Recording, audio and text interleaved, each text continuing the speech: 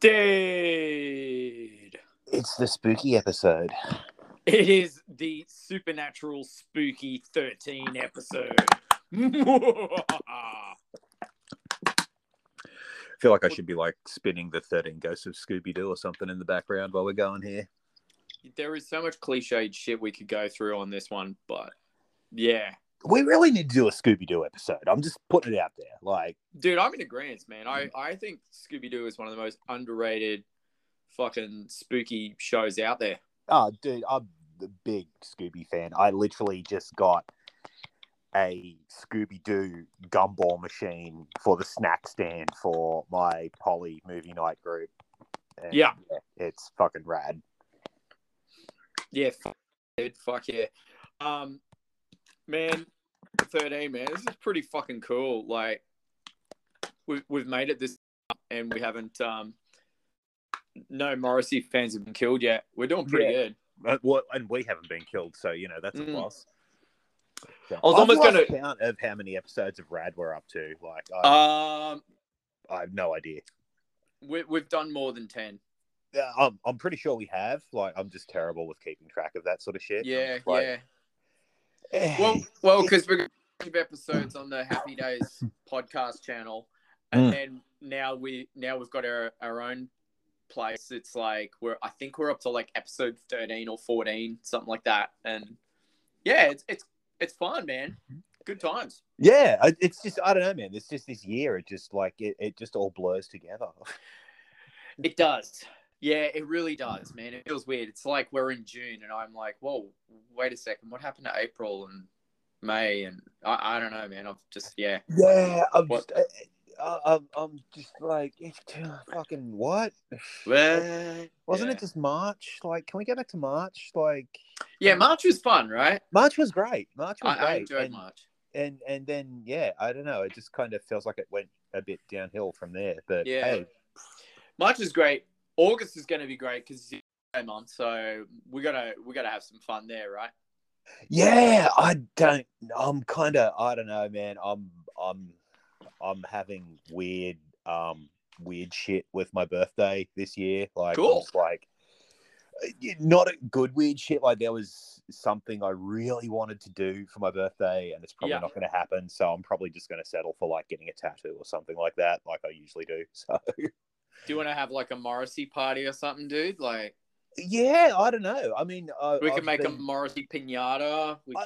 I feel like I've been in kind of such a funk and had such a shitty year. Like, a Morrissey party would be kind of fitting. We can all just sit around and watch me be sad.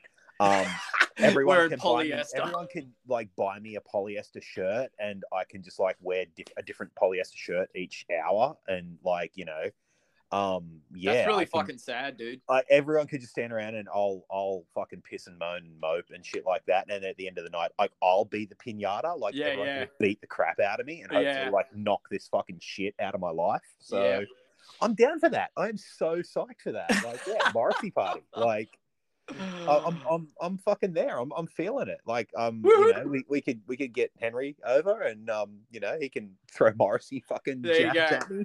Ladies and gentlemen, boys and girls, there you have it. Birthday, August. We're going to have a Morrissey bash. It's going to be great. Yeah. And Henry Rollins, if you're listening, my friend, we had dinner once. Please come by. I'm sure he will. Hank will drop by for sure. Hank's awesome, man. I have actually met Hank. He is such a fucking dude. Like, he is like the most unbelievably... Everything you think about Henry Rollins is correct. Like, he is such an awesome person. Like, he speaks well, he sings well, he just is well. He is a phenomenally fascinating human being.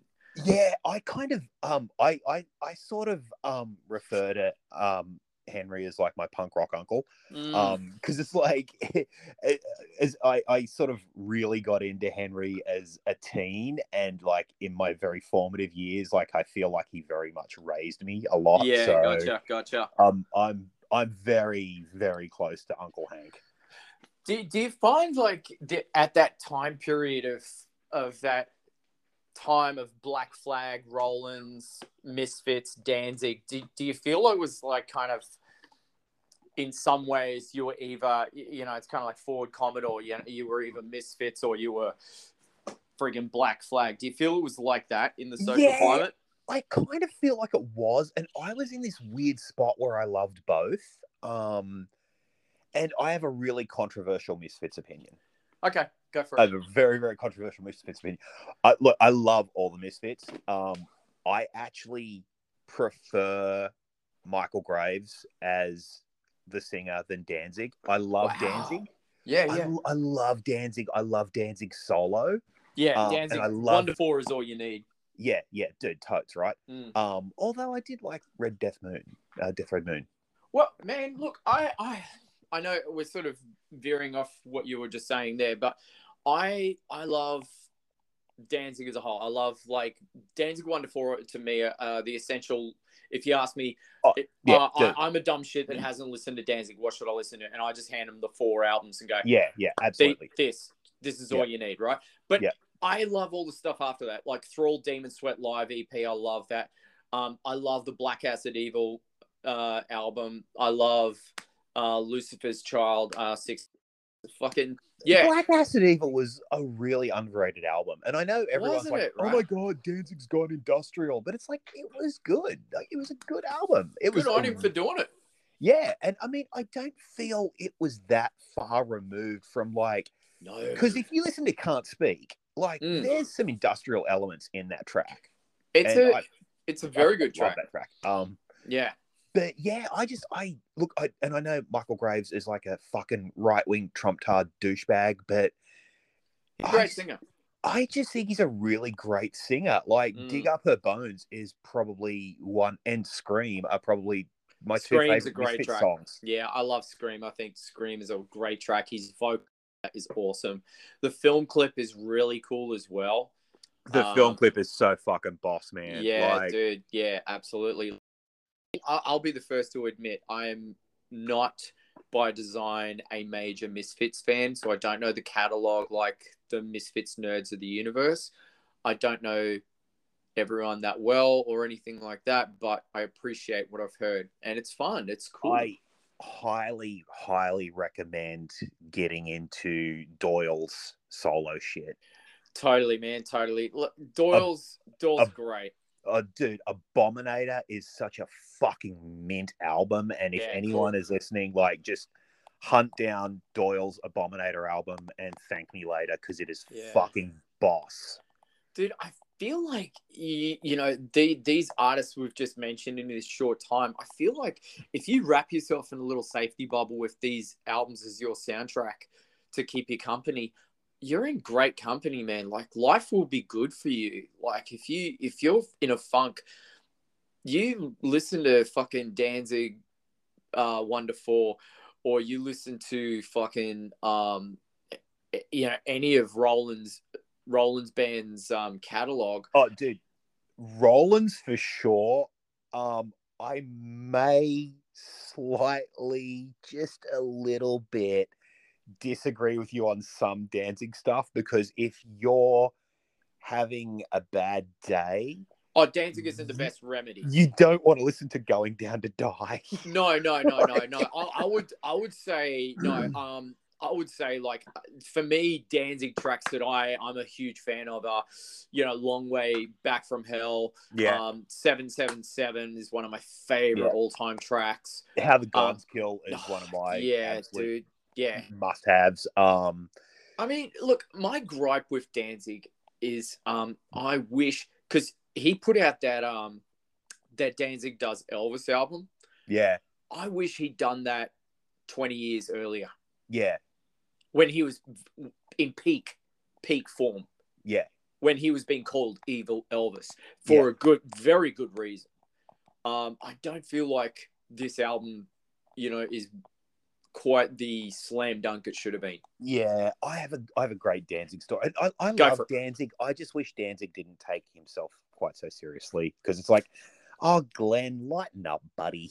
But I have a great Danzig story. So, my friend Dickie, who got me into Danzig, he used to just chuck on Danzig 4 to go to sleep. Wow. And he rang me up one morning and was just pissing himself laughing because he had one of our mates stay, like we'd all gone out and hit the piss and shit like that, and he had a mate stay over at his place and crash out on his floor. So he'd thrown like Danzig 4 on and just crashed out, drunk, gone to sleep. And you know how there's the hidden track on Danzig 4 that's like the demon chant? Yes. Okay. Halfway through the fucking night, apparently this starts playing on the stereo, and his friend who's sleeping on the floor freaks the fuck out. Oh, wow. Which I just thought was fucking great. Fuck, dude. That's crazy. Because, I mean, like, you know, that track is pretty fucking, you know, like, I remember the first time I threw Danzig 4 on, I was, like, listening to it, and I was, like, reading. And, yeah, the album, like, you know, I figured the CD had stopped and, you know, went off, grabbed a drink, you know, had a smoke, whatever, came back, was doing some more reading. Then all of a sudden, like, this fucking chanting starts. I'm like, what the fuck? Yeah. Oh, okay, hidden track. Okay, cool. That's creepy. Yeah, it's yeah, I'm a huge fan of Danzig 4. I think that's a fucking just a crazy good album for many reasons. But yeah, like the Misfits as well. Is it American Monsters? Yeah, American Monsters was good. Great album, dude. Like I can't remember it immensely well off the top of my head, but you know, again, what I heard of it is fucking cool. Just good pace, good tempo. And yeah, fuck, dude. Yeah, I can't say it again enough. Like, oh yeah, man, yeah. Those But, I mean, those albums, yeah. Yeah, I think you're right though. I think there was very much a like, you know, Misfits versus Black Flag, you know, Danzig versus Rollins kind of thing back in the day. Like, yeah, there was, and yeah, I don't know. I loved them both, but I mean, you know, I'm probably always going to fall down on the side of Rollins just because I think he's so fucking brilliant. Like, just the intensity of his character is just, man, like, you know, you listen to singers and I don't know, there's something about him, man. There's a style. It's not like he's a proficient vocalist or anything. He just delivers intense emotion. Yeah. Like few guys I know. Yeah. Yeah. It's just like Henry, just like you're always going to get. I don't know what even the best way to say it, but it's like you're always going to get real shit from Henry. Like, exactly. About life and the world and everything. And yeah, it just, there's something about that dude that's just fucking has spoken to me from a very fucking early age. And it's just like, yes. Yeah, he's, yeah, we could easily talk Rollins for ages, man. He's like fascinating human, and his spoken word stuff's just fucking brilliant. Yeah, it's funny. There was a part of me when I realized we're on episode 13, I was like ready to go to all cliche on you and go, yeah, let's talk about Friday the 13th, man, and let's talk about Wednesday 13, man. You know. Yeah, we totally could have. I mean, and auspiciously, it is a full moon for episode 13. Holy shit! Really? Yeah, man. Yeah. Well, if it's not completely full, it's partially full, oh, which explains like I'm pretty sure I have this like weird kind of fucked up werewolfism, but isn't as cool as a werewolfism, because every time there's a full moon, I swear to God, I don't know whether it's because I'm getting older and the moon is having like an effect and I'm going through like male menopause or some shit. I tend to get like really fucking emotional on a full moon, and I always have really fucked up weird shit happen. Like, that's crazy, dude. Crazy fucking zany, unexpected shit happens on a full moon, and it's never good. It's never like I win the lotto or actually turn into a werewolf and go eat motherfuckers that I don't like, which would be great, and you know, then shit on their lawn because hey, I'm a werewolf, I can do totally that. Right, totally. Yeah, it's just part of the benefit, right? But yeah, it's just it's fucking weird, man. It's so weird. I don't know. I'm fucking. There's some. I don't know. It's a strange world. It's a very strange world. Yeah, it's a weird kind of voodoo, man. It's I feel that way, the same way about full moons too, man. Like, if I'm having a weird day, I usually look up at the sky at night and go, "Oh, you son of a bitch." Yeah. It's like, oh, that explains it. And, yeah, Totally, and then man. like, you know, my girlfriend's like, you know, one of my girlfriends is like fucking, you know, oh, you know, Mercury's in retrograde and all that shit. And I'm like, that's bad, isn't it? And she's like, yeah. And I'm like, oh fuck, come on, like really, like. You know what's worse is if you see the moon just sort of slowly just gravitating towards planet Earth. There's really no two ways of saying it. We're fucked. Yeah, pretty much. Period. Pretty much. Unless, you know, we send Bruce Willis up there to like blow it up or something like that. Well, you're not going to send Morrissey up there, that's for sure, man. I don't know, man. Like, if you did send Morrissey up to like stop a comet or something like that, I mean, he's pretty much just going to whine at it and fucking, you know, sing a couple of shitty songs and generally act like a complete twat. And you know, the comet or the moon or whatever is coming to destroy us is probably just going to go, oh no, fuck this shit. This is the juice is not worth the squeeze. I'm just going to go back and sit where I should. Just take this fucking guy away from me. Either that or it just evolves and just rotates into the dark side of the moon, faces Morrissey and just sucks him up like Venom or something, like symbiotic. And yeah, just sucks him into its black vortex of just despite and hate. Yeah. Wishful thinking. Anywho. if only. Hey, speaking of galactic weirdness, it's funny because I this was totally, I don't know, weird I can't even think of the fucking words to say, man. But there's kind of segue of sorts. Speaking of galactic weirdness, I'm thinking of we decided we were going to talk about a 1987 fucking cult classic. 1987 was, man, it's like I feel like every time we pumps out the roll hair suit. 87 was fucking great, man. Like, seriously, what a banner time for movies. If you could go back in time, would you go back to 87 just for shits and giggles?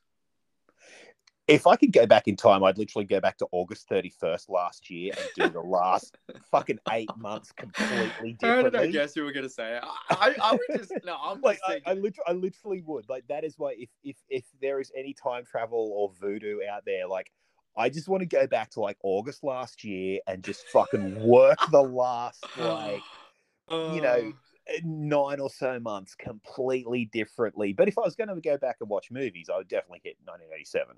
Dude, I would totally would, because I mean, fuck, man, you could rock out your Don Johnson. You got Lost Boys, you got RoboCop. Dude, like, fucking, especially living in LA in 87, like, I would be specific to be like living in 87 LA at the peak of fucking glam rock and decadent abuse and fun and party fucking riot on the Sunset Strip. I reckon anyone would be in a happy place, right? But my brother, I am going to tell you right now, if I was in LA in 1987, I would not live to see 1988. Well, probably not, but at least we'd be going... To paraphrase John Bon Jovi, we'd be going out in a blaze of glory, dude. Oh, dude, I would be like... I would probably either have Billy Idol or Nikki Sixx calling the paramedics on me with, like... Yeah. Dead fucking Jake, like, you know... Well, Ozzy Osbourne trying to snort fucking coke from your nostrils that you didn't snort like up. Ozzy's like, you know, licking the coke from my nostrils. Nikki's trying to suck the heroin out of my fucking veins. And I'm like probably under like 5 or 6 unconscious, like drop dead gorgeous hookers or something like that. Like, I am not built to survive Los Angeles in the 80s, man. Yeah, quick crazy story, man. We were at the 7th Fail in LA, and you know, because when in LA and you spot the very club where Motley Crue shot Girls, Girls, Girls, you kind of go, hey, let's duck our heads in there. Well, yeah, you kind of have to. It's in the rules. Man, we had beer that tasted like baked beans. They only had one beer on tap, which was the beer that tasted like baked beans. And we were the only dudes in there. And they go, hey, you want to come to the VIP area? Like, yeah, sure. Cool, whatever. And they start fucking offering. They said, if you give us your credit card, you can do whatever you want, have all the drugs you want. Like, they offered everything on a silver platter. And we just all looked at each other and just couldn't stop laughing and just thundered out of there, dude. We were just out there at top speed. We were just like, fuck this. Like, I mean, dude, what sort of gullible idiot would go, oh, okay, here's my credit card. Yep. Like, dude. Probably like Aussie in the 80s, where it's just like, I don't even know what that credit card is. Who cares? Like, but, dude, Mr. Osborne, you've spent like $50,000 in one night. Oh, okay. man, fuck that shit, man. We ended up at the Rainbow anyway, and we had much better time, so it was good time. But yeah, fucking hell, man. Like, weird. Yeah. But that's 87, fucking crazy. 87 in LA, that's a different story, man. I'd be like, sign me up. Let's party. Yep. Yeah. And DJ, crank on some Huey Lewis. Yeah, I'm pretty sure it'd just be like, I'm going out with Tommy Lee tonight. Just I love you all. Goodbye. Yeah, exactly. I don't know where I'm waking up tomorrow or if I'm waking up. So, Yeah, I reckon. Yeah, it just, I mean, if you wake up, it would just be a fucking miracle. Yeah. You'd be like waking up going, damn it, fuck. It just reminds me of like Mike Ness's lyrics from Ball and Chain by Social Distortion. Will I wake in the morning or maybe in the county jail? It's like, yeah. Social D. Oh, dude, I love Social D so much, man. Like, I fucking adore that band. This is crazy, man. These are bands that I've only heard, like, honestly, a minuscule of what I really should have listened to a long time ago. And Social D is one of them bands. I think, dude, I love Mike Ness. I think he's just a cool fucking singer. Yeah. Dude. Mike is just an absolute fucking dude. The style, man. Like, he just makes guitar playing and singing look fucking cool. Yeah, no, man. Mike Ness is an absolute fucking legend and an absolute personal hero. Like, I love that man so and much. He's aged gracefully, man. He styles, man. Like, these guys do, man. They, people go, oh, the kid's too old. It's like, well, yeah, here's a newsflash. Everyone's getting old. Deal with it. But they're doing it in a way that's like, it's not so obvious. They look fucking good, man. Like, they're keeping the flame alive, Oh, dude, it's like, I mean, look at Nikki Sixx, man. It's like, Nikki looks fucking cooler now than he did in the 80s. Yeah, totally, man. Yeah. Yeah, no, man. Even Tommy Lee, dude. Yeah, dude, exactly. I mean, Mike's just a fucking absolute legend. And yeah, your homework is to like listen to Social D's entire discography. I agree, man. I agree. Yeah, you don't have to tell me twice, man. So, yeah, it's definitely on the cards, man. So there you go, boys and ghouls. There's a bit of homework for you. If you haven't listened to the bands that we've talked about, fucking change that channel and, yeah, fucking get onto it. Well, man, it always disturbs me because, like, I will, if I'm listening to something through the day or whatever, like, or at night or whatever, I will occasionally, like, just pop a video up on Facebook or something like that, just like a film clip or something like that. Or, if something's hitting me, if I'm in a mood and it's just like, oh, this one's getting me right in the feels, I'll pop a fucking video up or something. Fuck yeah. It always disturbs me that every time I pop a Social Distortion video up, no one likes it. Dude. And I'm like, what?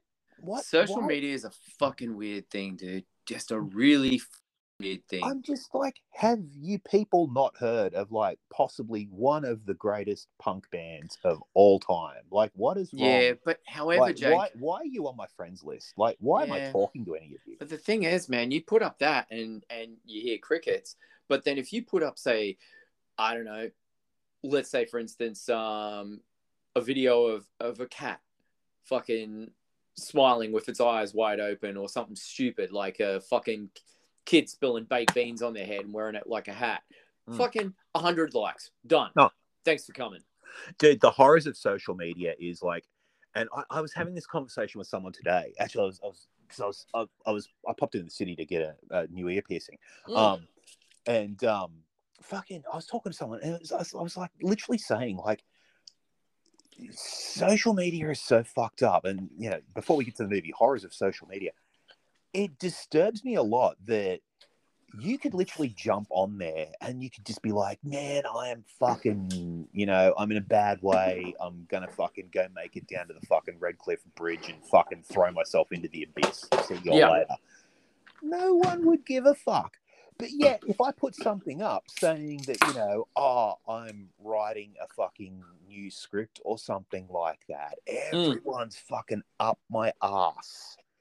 And hey, when you're casting, think of me. Oh, if there's anything I can do to help. If you need someone to ride your coattails. And, I know that sounds really fucking up myself, but it's so true, man. Like, I've seen it done. Like, because I'm, we've talked about this before. I'm very open and honest about fucking everything on social media. Like, I give none of the fucks. Like, if I'm having a shit day and I need to talk about it, I'll fucking jump on and blast out a post or something. I don't fucking care. If I'm having a great day, I'll do the same thing. But it's really kind of fucked up. Like, fucking hell. I think social media has it's been great in a way, for connecting with people and stuff like that and promoting your work and all that sort of stuff. But I do think it might have just kind of slightly fucked us as a species in the way we interact with each other. It's definitely changed our social interaction. I don't know if for the better. I don't think so. I think, and I aim that comment more at younger people, like in your, early 20s and beforehand, because I feel for these guys because they don't understand the power of communication. Like, I'll give you a classic example. My recent trek up north, I rolled into, I think it was Noosa somewhere. Yeah, it was Noosa. And I must have passed 7 or 8 kids, teenagers, right?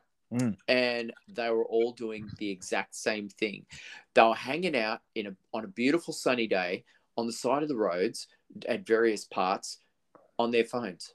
Yeah. Glued. Like, all individually, totally disconnected from each other, not engaged in conversation, just on their phones. And I was looking at this going, is this what our world's turned into? Like, yeah, man. Dude.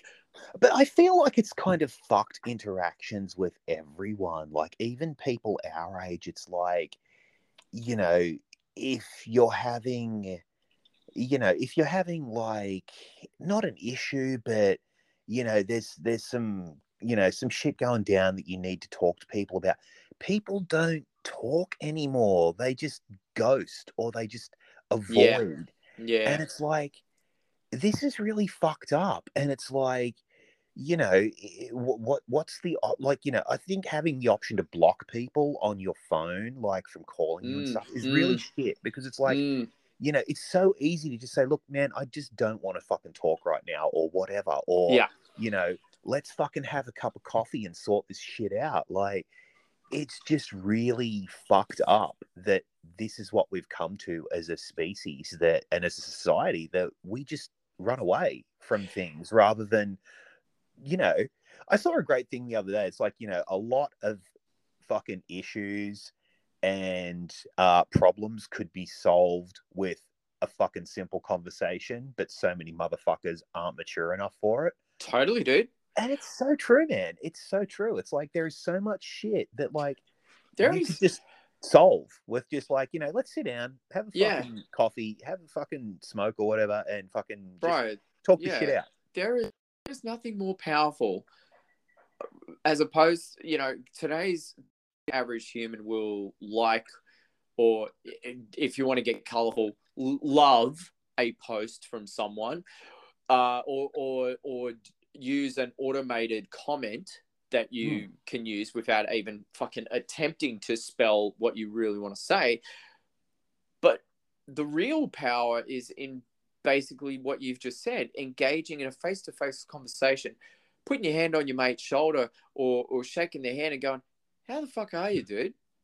Having a coffee or beer or whatever, and just going, let's hang out, let's talk. I mean, dude, there is, like, we've talked about this before, man, and we'll continue to talk about it, but it really, like, it gets you places, like having a real solid conversation with another human being. And even if it's an online chat, like actually engaging in conversation, opening a dialogue that just cracks beyond small talk and just yeah, man, like genuinely saying, how the fuck are you, dude? Like, I mean, I like I said, I know you're right. We have talked about this before, and we will continue to talk about it again because it really fucking blows my mind, and that's all it blows. That you can, whether it's friendships, relationships, whatever, like you can have this really tight bond with someone and have it just drift away, and you're sitting there going, what the fuck, like. And you're trying to like respect people's boundaries or whatever, and you don't want to hassle them or crowd them or something. But it's just like, man, can't we fucking just get back to treating each other with some fucking empathy and shit like that? And, have a fucking cup of coffee, talk, like, even a fucking phone call, like, just pick up the phone and like hear someone's voice rather than just this wall of text and shit. And like, my big pet hate is when you create good memories with someone, whether it's a friend or, partner or whatever. Yeah. And, things drift away or whatever happens. And then all those memories just kind of fade into nothing. And it's like, oh, it kind of just never happened or something like that. Yeah. Like, I find that really fucking tragic, and it's really weird, and it's a really fucked up part of human chemistry, and I don't get it. Yeah, let me give you an example of the power of this kind of thing, right? Now, being in, in the fortunate position of being in my band, there was a time, when I was getting into, the comic book thing and getting my comic books out there and stuff. Long story short, anyway, I find myself at Comics Etc. Picking up some comics and dropping off some Frankensteins and all that sort of stuff. And lo and behold, like these three kids walk in and they just happen to be fucking Dark Cell fans. And, they were just cool as fuck goth kids. And they were like, what's up, man? And I just started talking to him anyway. And like one of the kids, his name's Quinn. He's a cool kid, man. And I always make time to drop him a line and say, hey, always check up on him, Yeah. I have to. I could be that fucking, whatever rock star dude that just goes, yeah, thanks for supporting. Buy my music, and buy my comic book. Yeah. But instead I just go, how the fuck are you, dude? And he'll like start telling me he wants to be a DJ. He asks me and stuff. And man, I happily tell him and give him advice. And I do this for anyone, man. This kid's now fucking traveling, DJing like emo nights and stuff, right? Yeah. I mean, like, whatever. Like, he's out there embracing music, playing in front of crowds. He's getting paid to fly around the country and play the music he loves, even if it's being as a DJ. But the fact that my point is, he has openly told me, that talking to him and giving the advice has inspired him to do these sorts of things. Man, that's fucking awesome. That is so awesome. Dude, but that's just by taking 5 minutes out of your fucking whatever day. Well, dude, yeah, man, like having that tangible conversation. And this is the thing, and I know we've kind of gone fucking, you know what, it's our show, we'll talk about whatever the fuck we want. But so I mean, two prime examples of the power of actually talking to someone is I was going through some really tough shit a few weeks back. Like a bit more than the usual tough shit of this year. Right. And I really just wanted to... I basically had a John Cusack in High Fidelity moment. It was like, I need to talk to someone that I've dated or almost dated about this shit because, like, it's driving me nuts. Anyway, so I had this friend, and we were friends for 10 years. we were really good friends for 10 years, and stuff happened with us. And then she met a guy that she married, and stuff got kind of weird between us and shit like that. We haven't talked in 5 years. Anyway, man, I sent her a text and basically said, like, look, I really need a friend right now. Like, can we chat? I just need to talk to you about some stuff. And she texted me back and she said, yeah, sure. Like, I got an hour free. Like, let's talk. And called up and we had a really good conversation. We both apologized for shit that happened, had a really long chat, filled each other in on our lives, and awesome.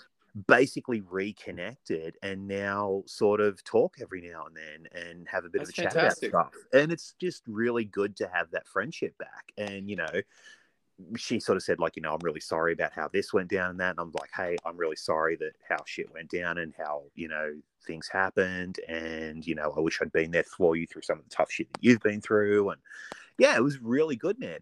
Another example was today, man. I was in the city, and this is the thing that just drives me fucking nuts, man. So I'm walking down from the train to go to the piercing studio, and there's this fucking homeless guy, man, and he just looked really pale and sick. He was an older dude, and he's just sitting there with his cap out. It's just full of silver. And I'm just like, everyone's just walking past him and ignoring him. Just like, and I'm just like, wow. How can you not, like, it's fucking cold. How can you not, like, see this dude just sitting there, like, pale as a fucking ghost? And it's like, I mean, I know a lot of people say, oh, he's probably a fucking junkie. It's like, no, he was an older guy. Like, he was just obviously down on his luck. Yeah. And I'm just like, I'm standing across the road waiting across. I'm just watching him, and he just looked fucking miserable. And I'm just like, oh, man, fuck this shit. And, just pulled out, like, I think I had, like, a $5 and a $10 in my wallet and fucking a bunch of shrapnel, and just fucking put it in his hat. I was like, look, there you go, bro. Please go get something to eat. And he's like, oh, thank you so much. And I'm just like, don't thank me for being fucking decent to you, man. Like, all of these people should have been doing the same fucking thing. And it's just like, the $15 is fucking nothing to me, but to him, it's like, that's his fucking lunch or dinner or something, It's just like, well, that's the truth, man. Can't we not suck as a human, as a species? Like, well, this is the thing, man. Like, I don't know. I said this once upon a time, not too long ago. I said, we have a tendency to treat our friends like convenience stores, They're convenient when we need something, Yeah. But what about, every other fucking day of the week, like, or year? You really, I don't know. I guess our point is just be a good cunt. Yeah.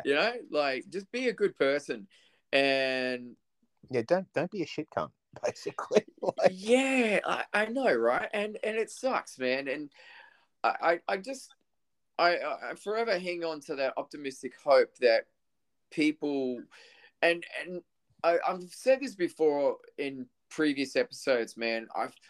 I've held on to some optimism, bizarrely, that the last 2 years of the madness, I hoped would have taught us to appreciate one another a bit more. And as soon as things go back to normal, it kind of hasn't. Like, people have just, I don't know, just become more insecure or more self-centered. I mean, I'm not discrediting a lot of people. There are some genuinely awesome human beings out there that they do strive to be the good people that that I talk about. But there's others out there that I just like, especially in the music industry, and that they just haven't learned a fucking thing. And that just blows my mind, man. I just go, man, like, fuck, show some appreciation. Like, 2 years, a year and a half ago, a lot of these people were fucking crying out for help and, like, fucking all this. And I'm not trying to have a dig at people, but they were on the ropes, fucking, screaming for help. And, and now they're back to business as usual. And it's like, well, fuck everyone else, That's the thing, man. I agree with you. I would have thought that, and this is what blows my mind with everyone in general, I would have thought that with COVID fucking rampaging around, and, like, man, look, back in 2020, it was basically like, you know, your best friend could be dead next week if they catch this thing. Yeah. Like, you know, someone you care about could be dead if they catch this thing. And that always stuck with me. And maybe it's that, like, you know, I have an overactive imagination and an overdeveloped sense of trauma and empathy or some fucking shit. I don't know. But that stuck with me. And I was just like, you know, man, like, fucking, we should be being a lot fucking nicer to each other because, like, you know, I don't want to, like, fucking catch this fucking thing or something and, like, you know, have the last thing I say to someone be something shitty. And it just feels like no one else has sort of taken that lesson on board. It's like, not really. You know, I could fucking die tomorrow or something, and, like, you know, the last thing you're going to do is ignore me or be a cunt to me or fucking be a jerk off. Yeah, like, I mean, that's so fucked up to me because it's like, man, haven't the last couple of years taught us anything about how fragile, like, life and the world is and all that sort of shit? But John Corabi said one of the most, I don't know, it hit home what he said, and there was so much truth behind it. Former singer of Motley Crue, as he's most famously known. But he said something interesting in an interview recently where he said, it's, if there's something really important you need to do, it's tell people that you love them. You know, make sure you tell your partner that you love them. Make sure you tell your family that you love them. Because when you walk out that door, that might be the last time. Yeah. You just don't know. So, you know, these people that, like, you know, when you make the effort to reach out to people and say, how are you, man, and stuff, and they ignore your message for weeks on end, it's like, that could be a grave mistake, man, because you have potentially missed an opportunity to connect and get some, what I consider valuable emotional currency. Yeah. You know, from having a human conversation with another person. Yeah. Well, I mean, and that's the thing, man. And, like, you know, to get there's someone out there going, are you fuckers going to get to the fucking horror movie or what? Like, you started talking about 1987. Now you've gone on this weird ass fucking emo tangent. We're getting to it. We're getting to it. I promise you we're getting to it. We're just, you know, it's our podcast and we'll cry if we want to. Yeah, pretty much, dude. But that is something that I'm genuinely, that is honestly, man, like what you just said, like what John Corabi said, is like, that is something I am genuinely struggling with right this very second, is that I literally have something really important to say to someone, but I can't actually access them to say it because of not wanting to push boundaries, not wanting to make them uncomfortable and stuff like that. But it's like, man, if you can get that shit out to someone you care about, fucking do it, because I am right here to tell you it will chew you up inside if you can't. Because if you listen really closely, you can hear it nomming away at me. It's like nom, nom, nom, nom, nom, nom, nom.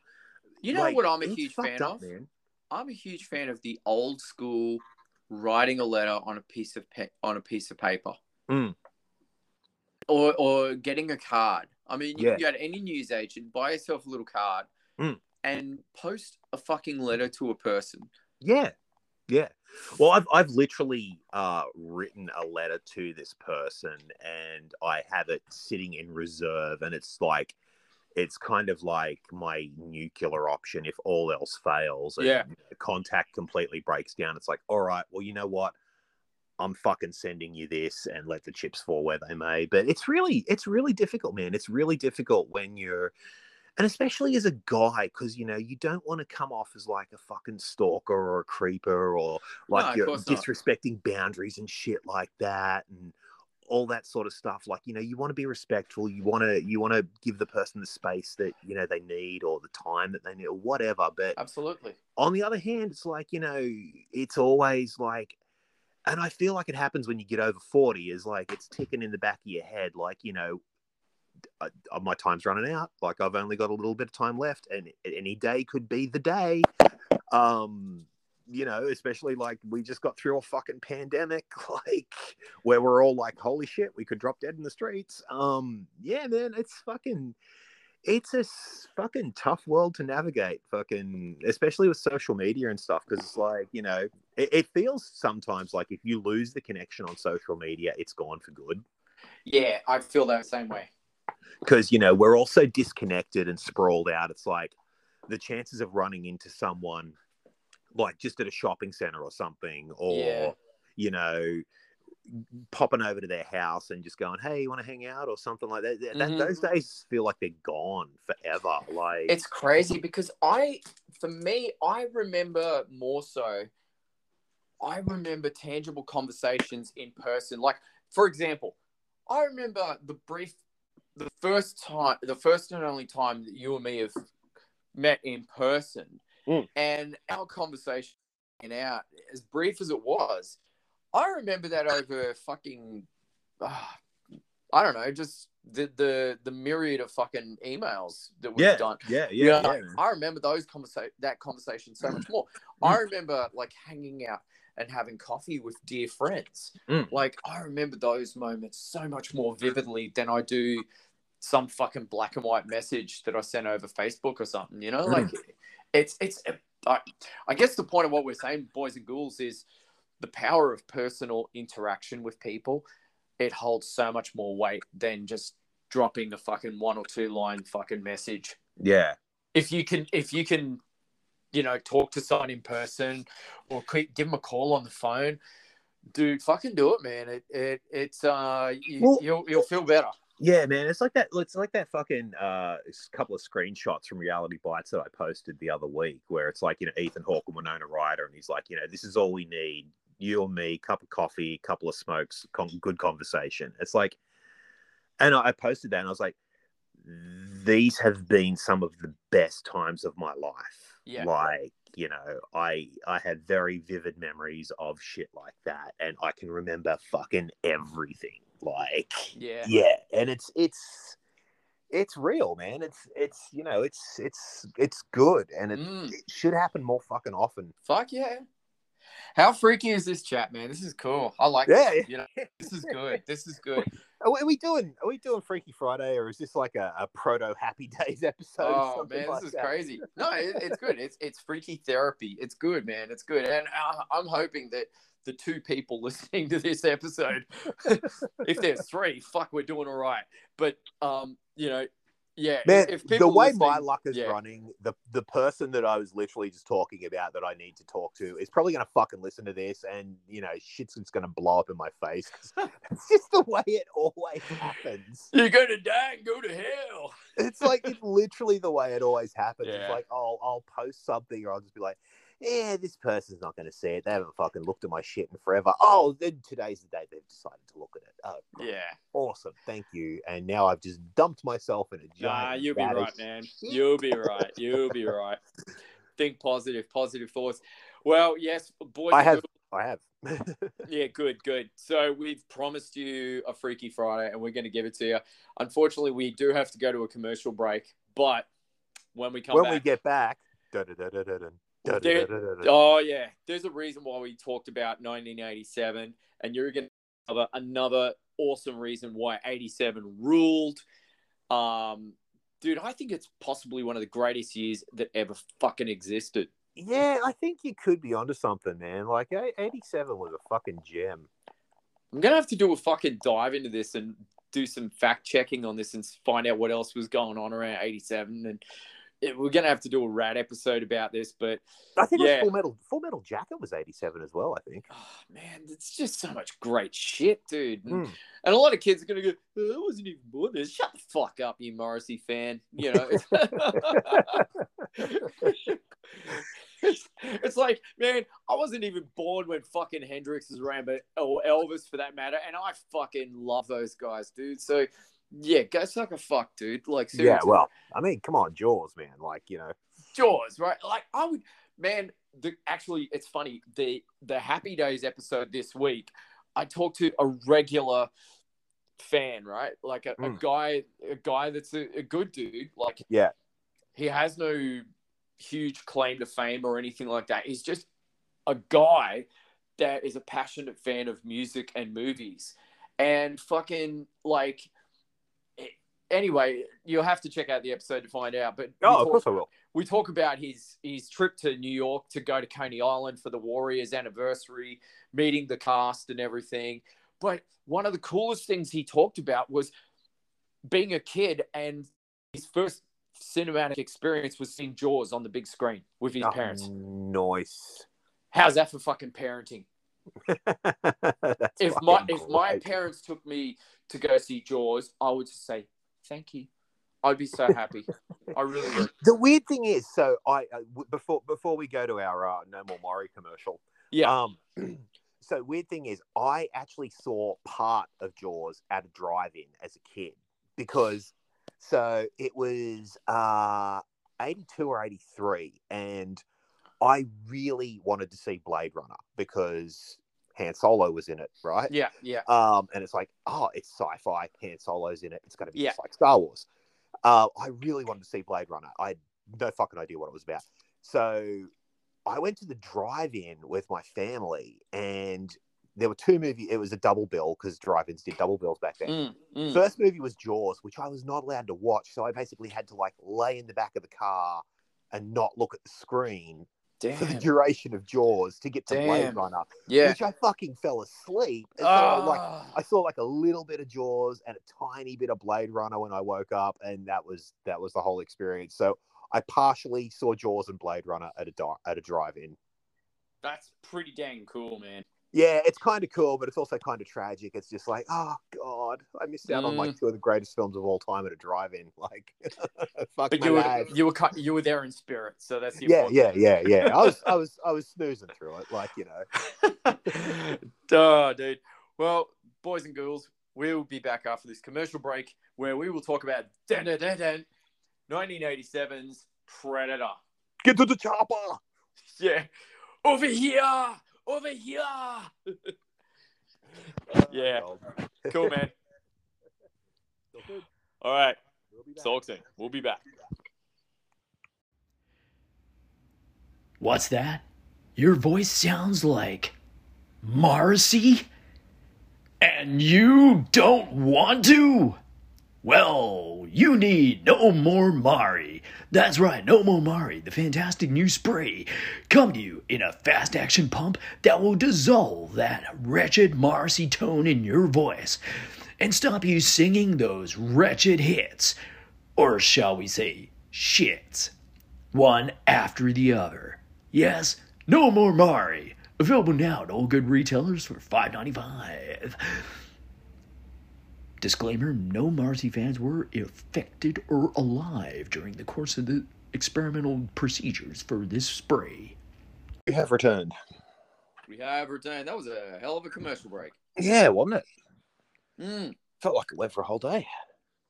It really did, didn't it? Funny how time works like that.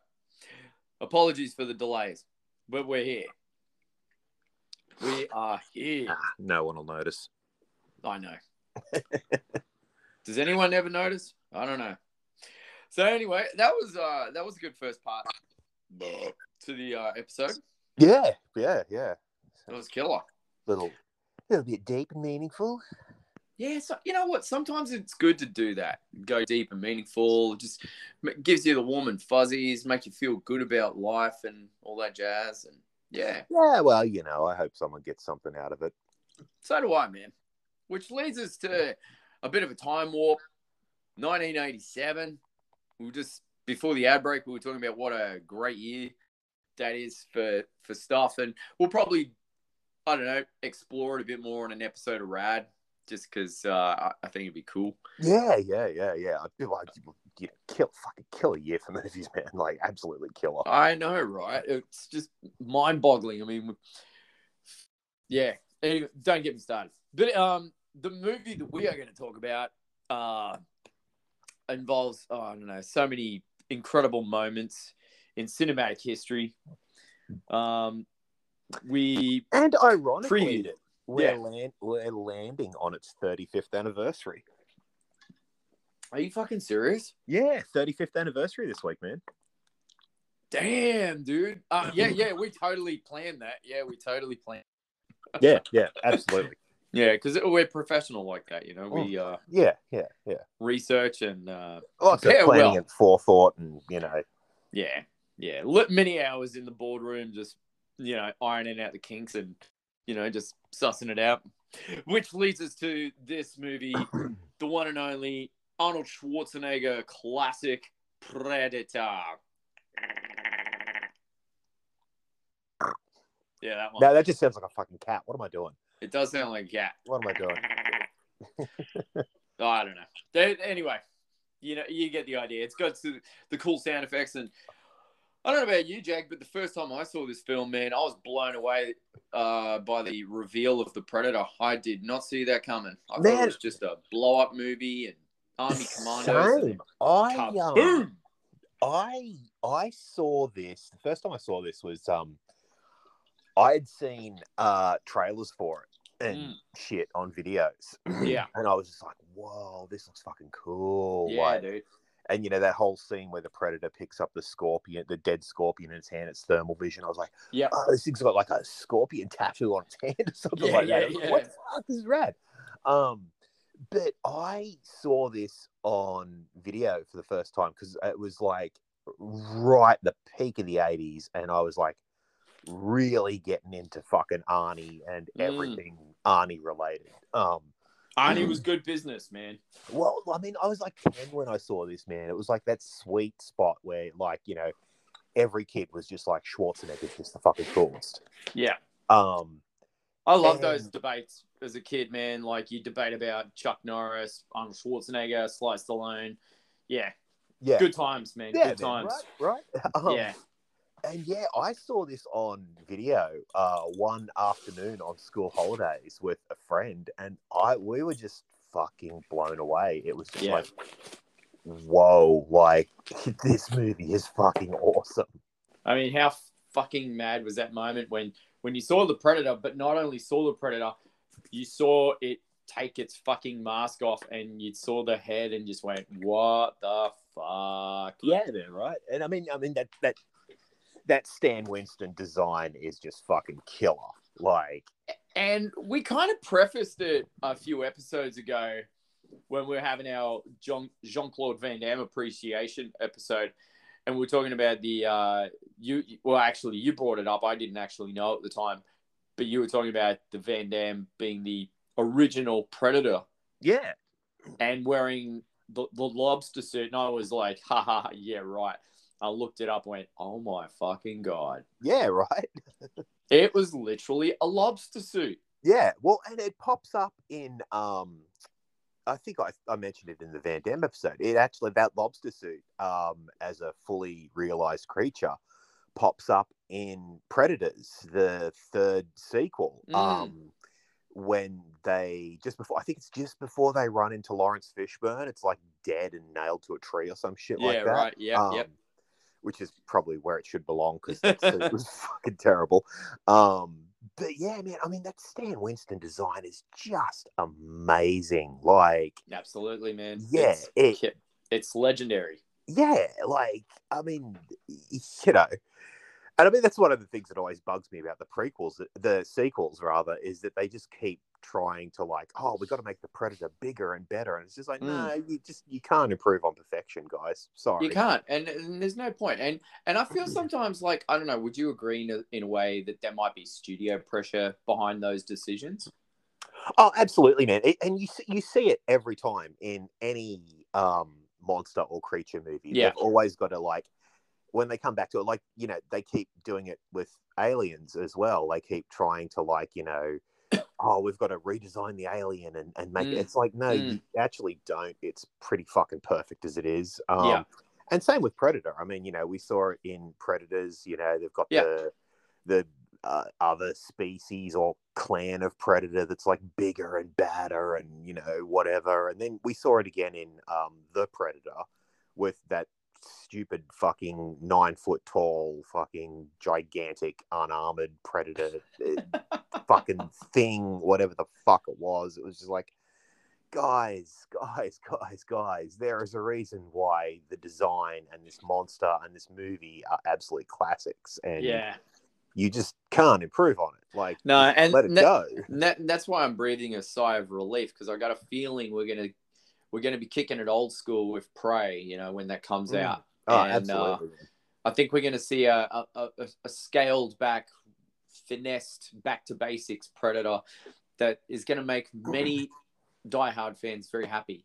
Well, I mean, that's what's so great about this movie, is that it's such a blend of different genres. Like, yeah, it's an action movie, it's a sci-fi movie, it's a horror movie, it's a, you know, slasher adjacent movie. I mean, essentially, you've got an unseen monster / killer, you know, picking off people one by one, which is, you know, the plot for like every fucking slasher movie ever, like from Halloween through to Friday the 13th through to Nightmare on Elm Street. So it's like, you know, this movie's just such a great blend of like action and science fiction and horror and thriller as well. Like, absolutely, I mean, this movie's really fucking tense. Like, it keeps you compelled. Yeah, man. Like, I mean, you don't see the Predator until like at least, like, you see hints, but you don't see it until a good 20, 30, 40 minutes into the movie.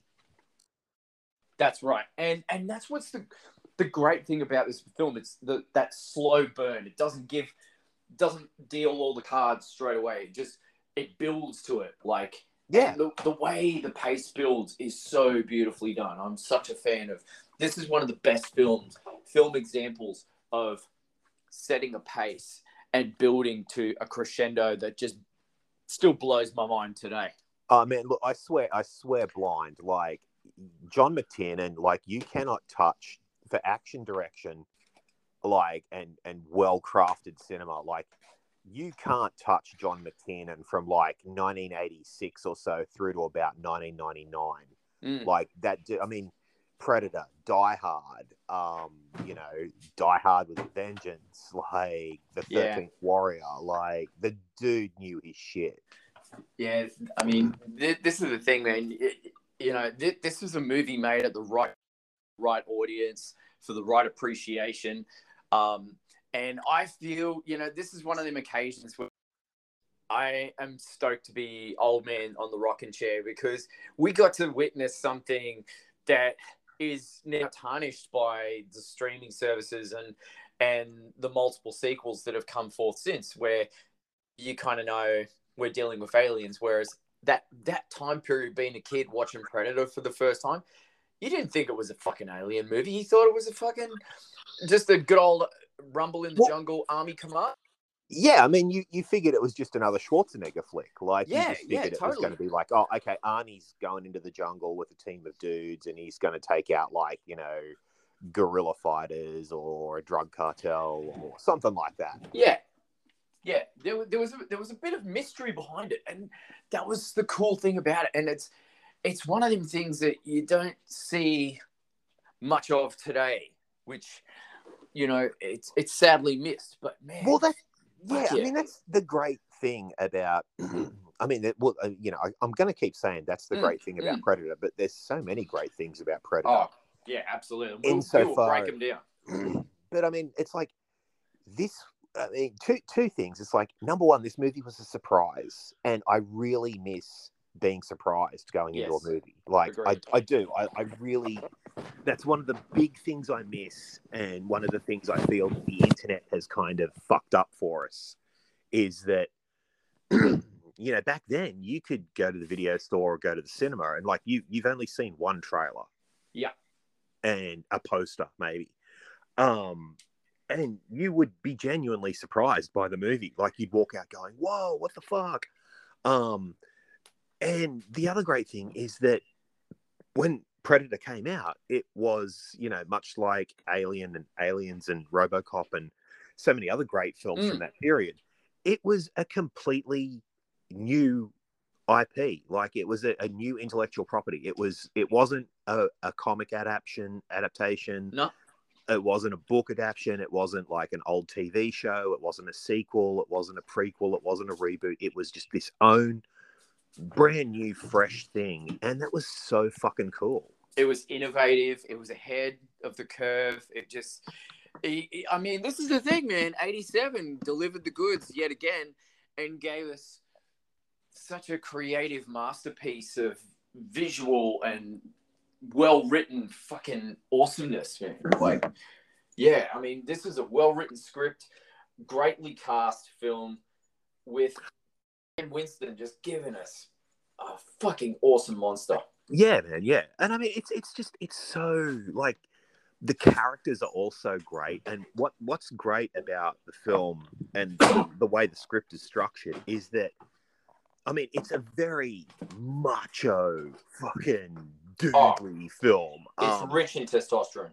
Like, it really is. And I mean, with that cast, how couldn't it be? Because, you know, all of these clowns were all like, you know, I mean, you watch the behind the scenes stuff, it's like, you know, Arnie and Jesse Ventura are having, like, you know, bicep measuring contests and shit. Like, yeah. You know, these clowns were just fucking, you know, dick measuring beyond limits. Well, I mean, they were at their physical peak at that time as well. You know, Arnie was in full Arnie mode. Like, he was, you know, he was the bodybuilding superstar, and Jesse Ventura was the retired wrestler, but still, you know, had star power behind him. Yeah.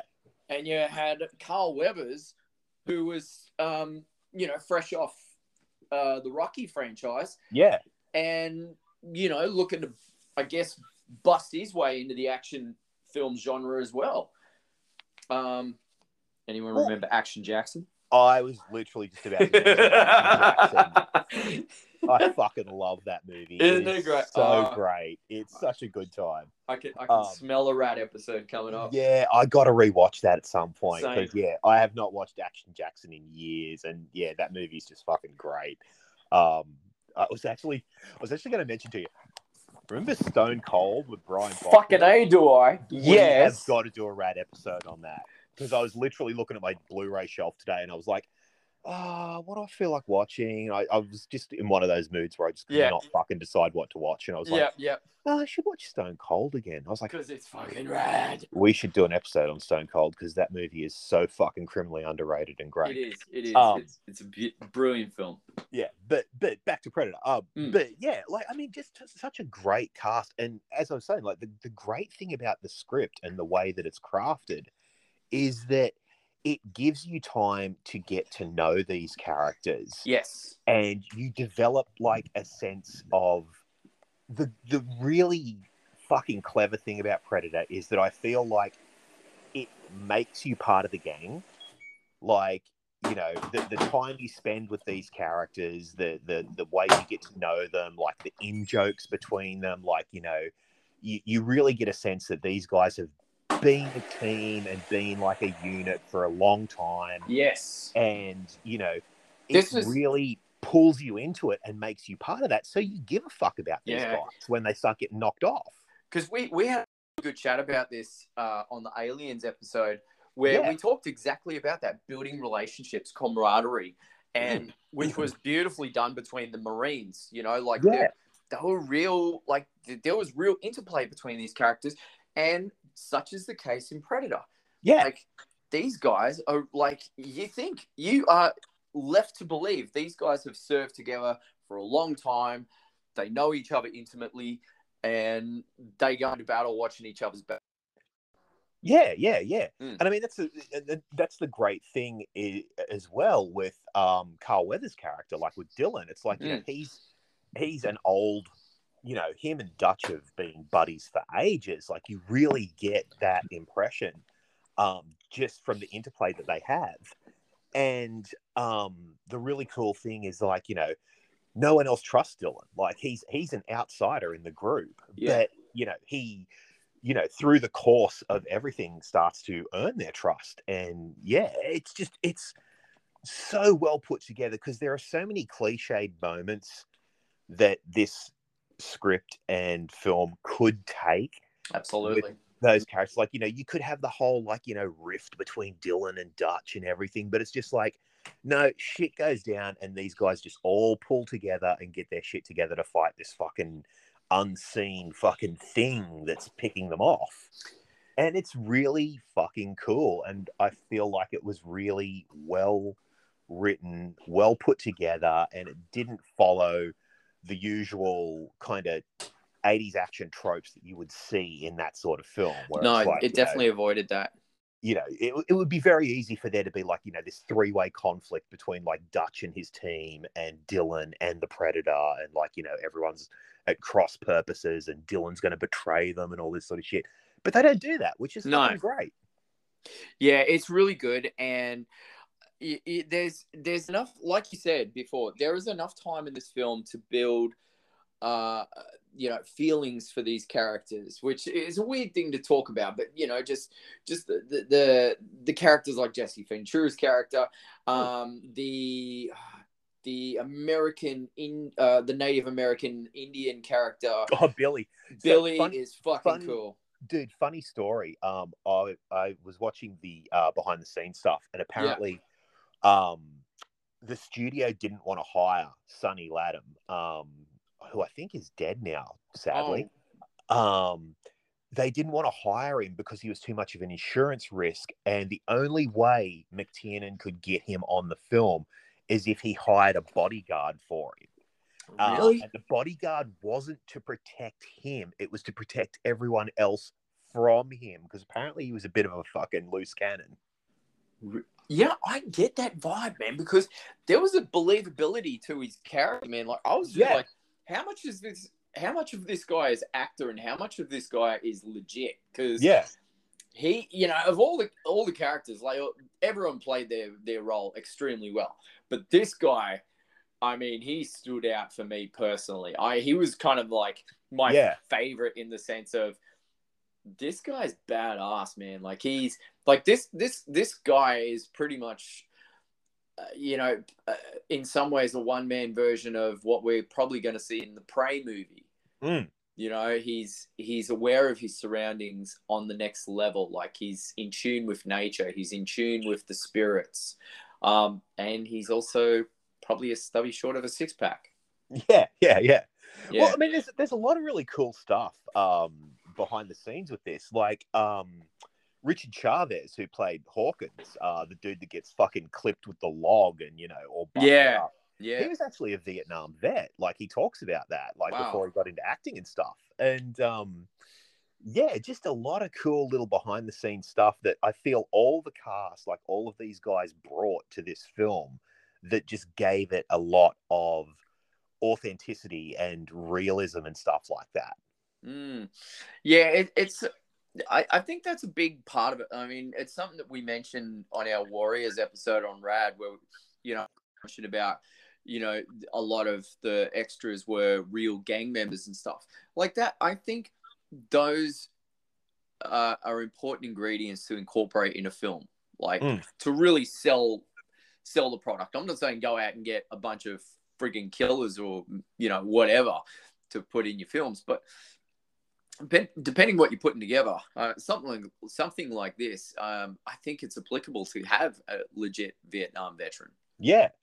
And it just adds to, what you're trying to build in the jungle. And I thought it was really well put together. Yeah, well, it just adds an air of authenticity to the film, and just the way these guys work together and camaraderie. Because I mean, you got to imagine, like, this dude's been in fucking Nam and stuff like that. He's been in, probably like platoons and stuff like that of guys that have that sort of camaraderie around them. So, like, it's just something you can't fake, and if you do fake it, I feel like it's always kind of picked up on. Yeah, absolutely. And just touching on Van Damme, missed the Van Damme episode. We highly suggest you go back and listen to it because it was a good one. I really enjoyed that one. But Van Damme was originally cast to play the Predator. And the whole concept behind the Predator originally was to be more of an agile based alien that could move a lot more freely. Yeah, so hence why they cast Van Damme, because he is, at that time, was very agile, very, I mean, fuck, you've only just got to watch any of his previous early films to get an idea of his physical attributes. Yeah. But putting a big suit on him to do all that was the task in itself. And apparently a ventilated suit, and there was a lot of complaints from him to the powers that be about being too hot. And I think at one point he dehydrated at one point or passed out. I would say so, because apparently a lot of the cast were dehydrated or sick and stuff like that. And Arnold's actually talked about it. He's like, there are certain scenes in the movie where he's like, if you look, it's like he drops like, 10 pounds between shots. Wow. Because it's like, there were days where he was like massively dehydrated and just like, sick as all fuck. And yeah, it was a whole thing. So apparently it was a pretty arduous shoot from all accounts. Because they actually did go and shoot. Like, they didn't just... Did they shoot in the jungles? Yeah, they actually shot in Central America. They shot in... oh man, yeah, it was somewhere in South America. It was where they shot. Like, it wasn't just like, let's just go onto the back lot over at Warner Brothers or something like that, or head out into the forest in California. Like, they went to the real joint. Damn, that's crazy. And I believe McTiernan has said it was because, for the production values, basically, it was because, like, he was basically saying, look, the jungle there doesn't look like the jungle anywhere else. Like, and he's right. I mean, you can tell. Like, I mean, some of the shots in this movie are just fucking gorgeous. Like, the scenery and stuff is like, wow, that's just amazing. That's so cool, man. There's some gorgeous cinematography in this film. Like, a lot of the the setup shots leading into the jungle, the helicopter sequences, all that sort of, like, again, we got to give props to the pace of this film, the way it just builds up from, building up these guys to be this fucking, awesome crack team of mercenaries to, before you know it, they're all showing fear, and you see the fear in their eyes. And Billy was my favorite of seeing that fear. When he realizes that they're up against something not of this world. That was fucking masterfully done, dude. Like, yeah.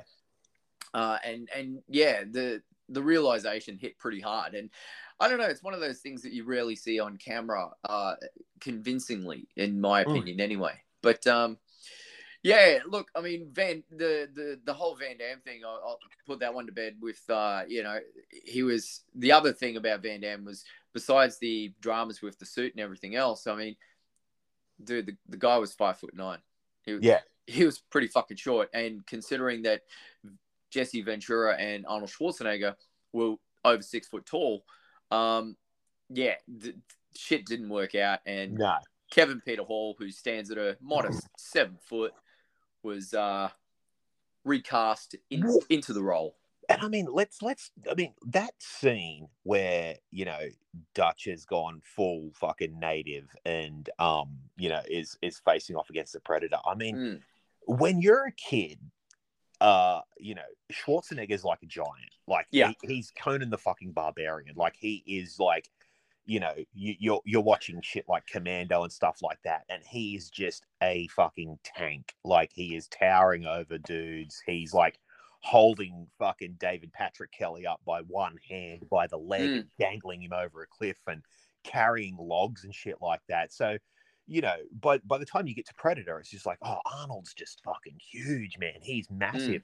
And then you get to that scene, and I think it's so masterful that McTiernan shot that in a wide, because it's like, you see Arnold Schwarzenegger, who, in your mind is a giant of a man. Yes. Yeah. Facing off across a pond from this thing that is just towering over him, like, by a good, head, shoulders, and partial torso. Like, this thing is just massive, and it's towering over him, and you're just like, holy fuck. And then you get the confrontation after that, which is something we had not seen in any Arnie movie, because it's like Arnie was always like Mr. Indestructible, like, you know. Well, he was, wasn't he? I mean, you know, Commando, it's like he gets shot, he, you know, kind of winces for a bit, crawls into a garden shed, and then comes out and murders like 5 guys with garden tools. Yeah. You know, it's like nothing really fazed Arnie. But then it's like you get to Predator, and then, you know, you see this thing towering over him. Then you get that final fight, and Arnold gets the shit kicked out of him. Like, massively. Like, yeah, it's not subtle. He just gets beaten to utter fuck by this thing. And, like, you know, he's scrambling for his life to try and get to these traps that he's set up to fucking try and kill this thing. And it's only through sheer luck that he manages to actually take it out. And even then, he doesn't kill it. Like, he, you know, sort of mortally wounds it. But, like, it was pretty innovative to see like that, like to see an action hero be willing to, you know, go with the script enough and, you know, put whatever ego that they may have had at the time aside and go, yeah, I'm cool with this fucking giant alien kicking 10 shades of fucking shit out of me for like a good totally. 5 to 10 minutes for the finale of this film. Like, that was fucking pretty ballsy, man. Yeah, it was ballsy as fuck, dude. And I mean, that's sort of what I'm talking about as well, with like, you know, this movie and script sort of defying conventions, because it's like in an 80s action movie, you would not see that normally. You would, like, you know, you'd get to the third act, you know, you'd build up towards the big confrontation with the hero and the villain. They'd have a big fucking knockdown, drag out fight, you know, go toe to toe and, you know, shoot at each other or have a fucking knife fight or beat the fuck out of each other, you know. But with Predator, like, you didn't get that. Like, you know, you didn't even get like a pissy sort of one-liner at the end. Like, it's literally Arnold just looking at this thing. And I mean, I love that exchange, because I mean, a lot of people, it sort of goes over a lot of people's head. They think the Predator's just mimicking Arnold. But it's like, you know, you get to the end and Arnie's looking at him and he's going, what the hell are you? Yeah, exactly. And the Predator looks back at him and he's like, well, what the fucking hell are you? Like, and I always read that as the Predator, like, posing a question to Arnold. It's like, you know, Arnold's like, what the hell are you? Like some fucking alien or something like that. And the Predator's like, well, what the fuck are you? Like, dude, you just fucked me up. Like, I've never met anyone like you. Like, wow. You know? And I always thought that was really cool and just really subtle. And like I said, it goes over a lot of people's heads. They think it's just the Predator doing its mimic thing. But it's like, I always read it as the Predator, like, asking a genuine question of surprise. Like, what the fuck are you? Like, I came down here to hunt you, like, and you've actually fucked me up. Like, this is something I have never experienced before, ever. And I always thought that was just really fucking cool. Yeah, fucking A, man. It's so true, man. It's yeah, fuck, dude. It's just such a well fucking put. I can't even top what you've just said there. Well, there's another really great Predator theory that, and it actually, if you watch the movie back, like, I've heard this, and it actually works, and that is that Mac and Blaine, Jesse Ventura's character, were actually a couple. And when I first heard it, I was like, okay, is this one of those things where we're just reading way too much into shit? But then I rewatched the film and sort of looked at it through that, and I'm just like, holy fuck, that actually works. Because it's like the way Mac, after, like, you know, Mac loses his shit after Blaine gets killed. Like, yeah, when fucking Poncho gets killed, not Poncho, fucking Poncho. Shane Black's character with the glasses. It's like, when he gets killed, no one gives a shit. Everyone's just like, oh, I don't fucking know. I can't find. I don't. You know, did you find him? Oh, I can't tell. But, you know. Blaine gets taken out by the Predator. Mac fucking loses it, and then he is just distraught. He is just broken for the rest of that film. And then there's that great moment where, you know, Arnie's like trying to comfort him, and he's like, you know, oh, you know, he was a good soldier. And Mac sort of pauses and says he was my friend. And Yeah. Arnie, like, if you watch it, Arnie gives him this look like, oh, fuck, I didn't even know. And it's really subtle, but I'm like, I sort of watched the movie with that in mind, and I'm like, holy shit, that actually kind of makes a lot of sense. So we could have had, gay representation in Predator in 1987, and you didn't even know about it. So there you go. Man. Any LGBT listeners to the show, go back and watch Predator. You could, in fact, find some representation in there, and it could be your new icon movie to watch. Because I'm just saying, you could read that both ways, and it makes sense for both of them. That's good, man. Fuck, man. That was an epic tirade. That was good. Really good. Dude, I have watched this movie so many fucking times because this is one of those movies that is just infinitely rewatchable. Like, no matter what, there's a bunch of them out there. This, Aliens, The Warriors, RoboCop, Lethal Weapon. So many of the movies Beverly from Hills this period are just, man, they're just infinitely rewatchable. It's like no matter what mood you're in, you can throw them on and just enjoy them and, kind of just get lost in the fun. Because this movie is a lot of fun. And there's some funny fucking shit in there too. Yeah, there is. There's a lot of really good one-liners. Oh, yeah, dude, the one-liners in this movie are beyond reproach. I think the only Arnie movie that comes close to topping the one-liners in Predator is possibly The Running Man. Yeah.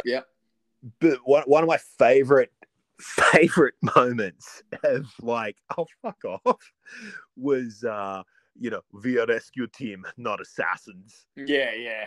And so you proceed to go and rescue an entire guerrilla army from the illusion of life. Yeah. It's like you go into the jungle and you slaughter this encampment. and then, several thousand acres of rainforest with the minigun and shit. It's pretty wild. Like, fucking rescue team, Jesus Christ, don't fucking come and rescue me, man. Yeah. It's pretty funny, and I also like the bit with Arnie, with the tree, the log going through the dirt, and he goes, "Stick around." Yeah. It's like, and a lot of those one-liners are all ad-libbed from Arnie. They're not in the script, so it's fucking like, this guy was ahead of his game, man. He knew what he was doing. He was on fire at that point, dude. Like, he could do no wrong. Oh, dude, I mean, get to the chopper. Yeah, exactly. Over here. Yeah, there's a lot of good moments, but dude, look, fucking, I gotta mention about the Predator himself, man. Like, the Predator is a work of art, dude. Like, the costume weighed over 200 pounds, and like, as I said before, Kevin Peter Hall was like 7 foot, over 7 foot tall, large guy, and apparently, I'm pretty sure he had to be connected to a bungee rig to be able to move more believably. Yeah, I believe so. That I have heard that. Yeah. So, I mean, the props to Stan Winston and his team, man. Dude, the work in this suit is incredible. Literal quick nod to what a genius Stan Winston was. He was actually he got the job to redesign the Predator kind of last minute. He actually completely designed the entire Predator, drew it, sketched it out on a plane trip. Wow. James Cameron has recalled this story because him and Cameron were on a flight together, and Jim Cameron basically said, like, yeah, I just sat there and watched him sketch the whole thing out, the dreadlocks, the mandibles, the whole bit, like, on a plane trip. You got to wonder what was going through his head when he was coming up with this idea. Like, that man was just an absolute genius, and I think it is a fucking tragedy that he is gone. Like, it is. It's a big tragedy. Like, the amount of stuff, like iconic creatures that came from Stan Winston's brain, yeah, is just like, dude, the list goes on forever. The Alien Queen, the Terminator, the Predator, Pumpkinhead, you know, it's a long and illustrious the list. dinosaurs in Jurassic Park. Like, Yeah. the man was an unparalleled genius of Yeah. creature design. Like, And you know, this is the power of creativity in the 80s, man. It was at a fucking all-time high, dude. mm, And yeah. and he was like at the forefront, like along with guys like Rick Baker, you know, these guys were Tom Savini, you know. yeah, like guys were masters of gore, like they were wizards, dude, and they knew what they were doing, and yeah, man, it was they were like the cowboys of special effects at that time, dude. It was the wild. I mean, that's the genius, man. Is that it's like not only do you come up with these creature designs on paper, which in itself is like, holy fuck, just mind blowing. But then you actually work out a way to execute it and make it work in a believable and, you know, camera worthy fashion in reality, which is just holy shit. Like, fuck, you know, my left nut for an ounce of that creativity, man. Like, Jesus. I agree, man. I agree. It's just one of those things you just really have to just appreciate with, you know, the greatest of respect, because I mean this is, you know, leagues ahead of its well, I wouldn't say leagues ahead of its time, but it's yeah, leagues ahead by, I mean, yeah, and no, you know, not throwing any shade on, you know, any of the talent that's getting around today, but I mean, back then they didn't have half the advancements of what we've got today, and they were doing stuff off the cuff, man, a lot of it. And like you say, Stan Winston designed this creature on a plane ride, man, and like just created this fucking epic suit of armor over this alien physique with, you know, when that mask came off, that was something else, dude.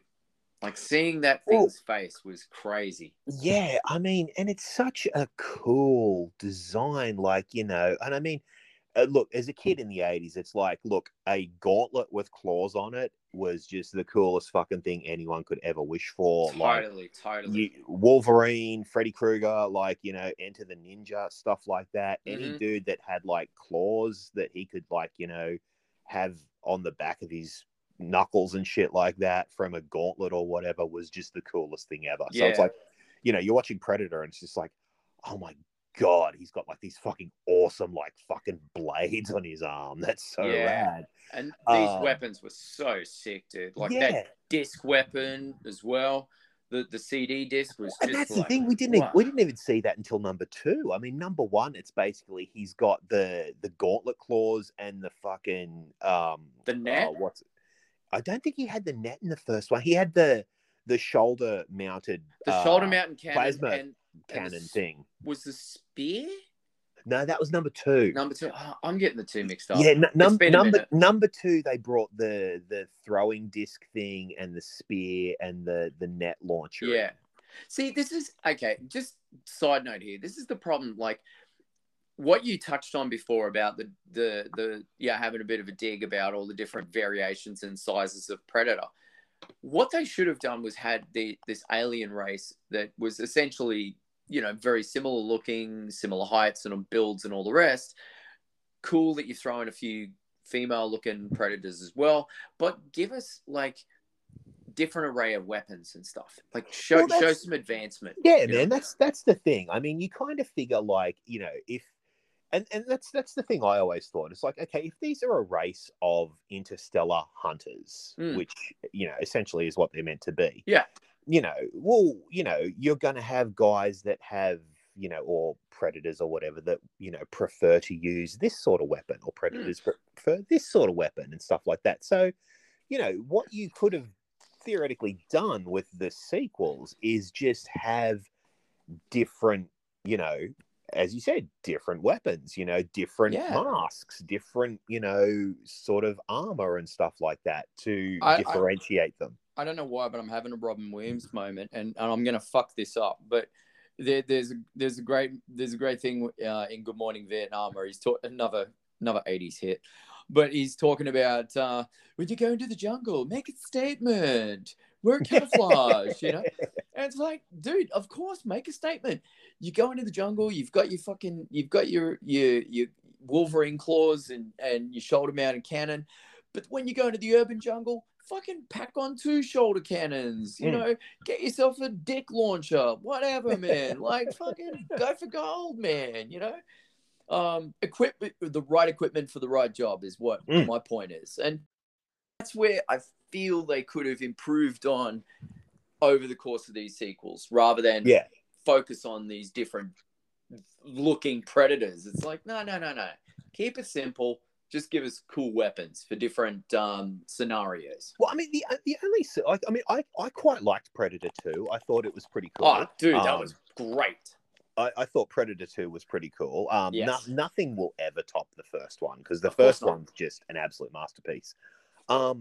Predators, I thought, was okay. I didn't like the old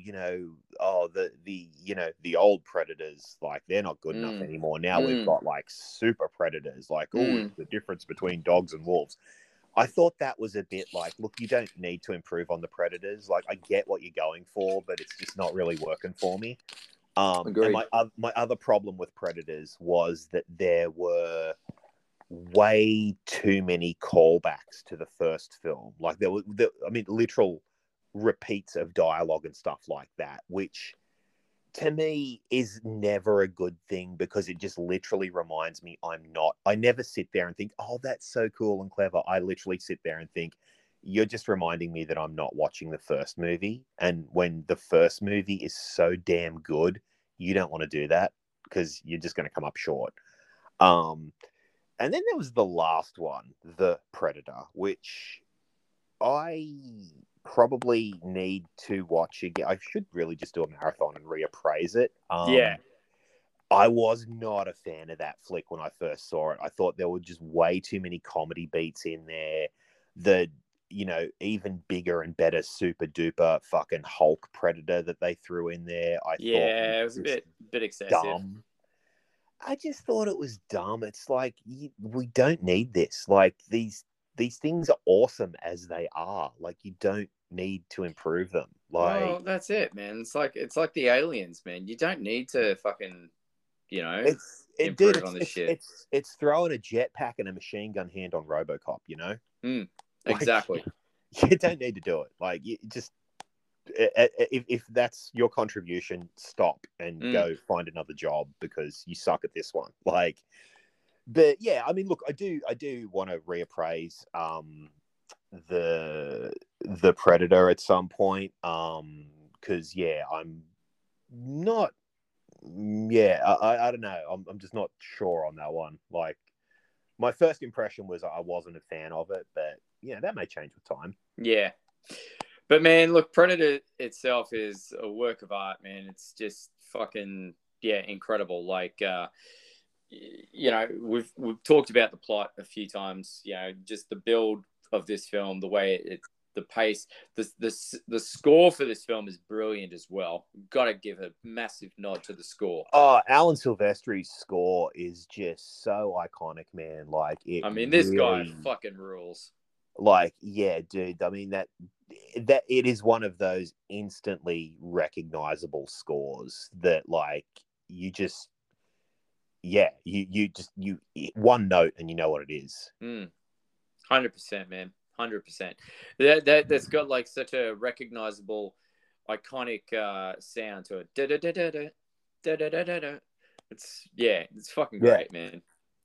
And dude, it's like just such a, I don't know, it just really enhances the mood of the film, and that's the great tone of the movie. Yeah, man, like that score just really has a driving pace to it that just, like, really helps ratchet up the tension of the film and, move it along. It's like, that you hear that score, it's like something's chasing you. And it's also got that, military sort of cadence to it, which, really works for the film.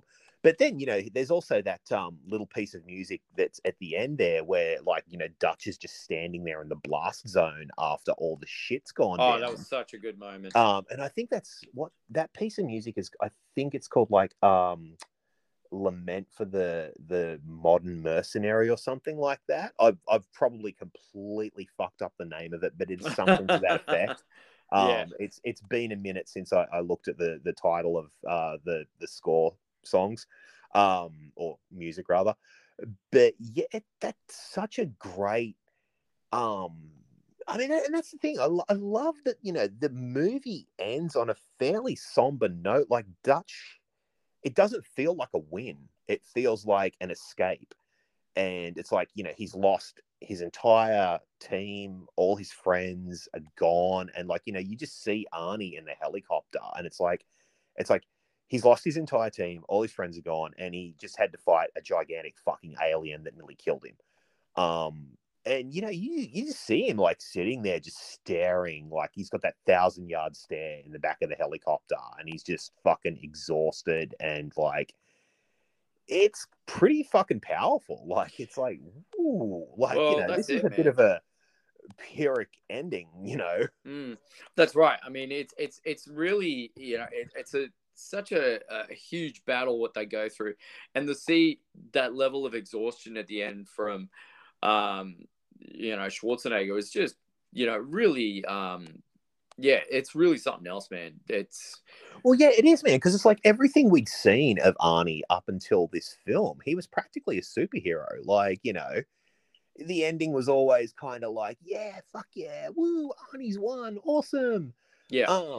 And then, you know, to get to Predator, and it's just like he doesn't feel like he's won. He just feels like he's just fucking wiped. He's like, yeah, you know, he's kind of a little bit broken after this experience. But I do have to say, I love the credits for this movie. I love the old school kind of, you know, shots of the actors and the character and stuff like that. Cool. That was cool. I thought that was really fucking cool, man. Like it's a really, I feel like it's a really kind of cool little upbeat note after that kind of downer of an ending, which I really dug. Yeah, it was definitely, you know, a welcome surprise on top of the surprise of this film. You know, it was a nice touch to it. I really liked it. And another thing I want to touch on as well is like the getting back to the Predator itself. I'm going to segue it by saying I really love Arnold's fucking Home Alone style moment in the movie where he just creates all these traps to get this Predator, beat him in his own game, and you know, deliver him his just desserts at the end. You know, yeah, I love all that stuff. I love how he builds the fucking the spike traps and the logs and everything, and does some serious fucking damage to this, you know, against these impossible odds against this alien that has, you know, huge advantages over Arnie with all of his technology. And Arnie just, you know, wallops him with that fucking massive log, and we see the Predator's blood. And this is I love this. I love how they came up with the blood for this.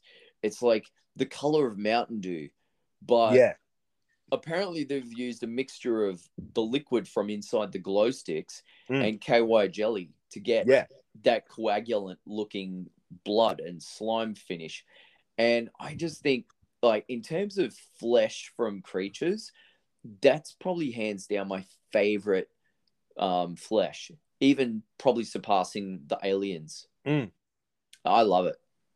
Yeah, no, I mean it's really cool, and I mean I love that, like, you know, I love the fact that Arnie basically has to go full fucking primitive caveman with this thing, and still, you know, it really feels like you know, that's the cool thing about it is that it really feels like, you know,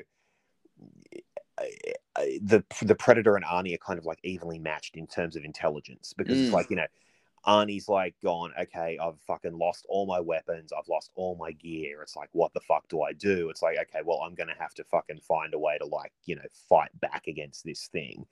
And that battle of wits between the two of them at the end, where it's like, you know, they're essentially stalking each other. And you see that great shot where Arnie's like, hugging the tree, and the predator's like crawling down the tree behind him, and he just fucking knows it's there, and he's just like, kind of quietly shitting himself as it goes past him. It's like, that's what I mean, man. It's like the tension in this movie is so great. It's so much more than just an action flick or a horror flick or, a sci-fi flick or something like that, which is not to disparage any of those genres, because I fucking love them.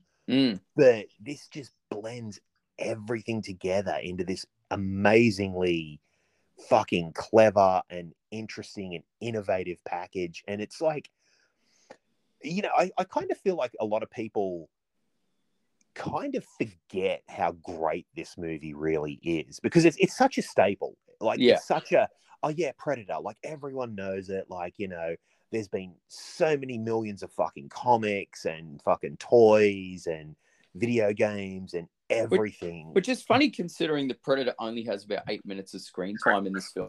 Yeah. It's just fucking funny. Yeah. It's crazy.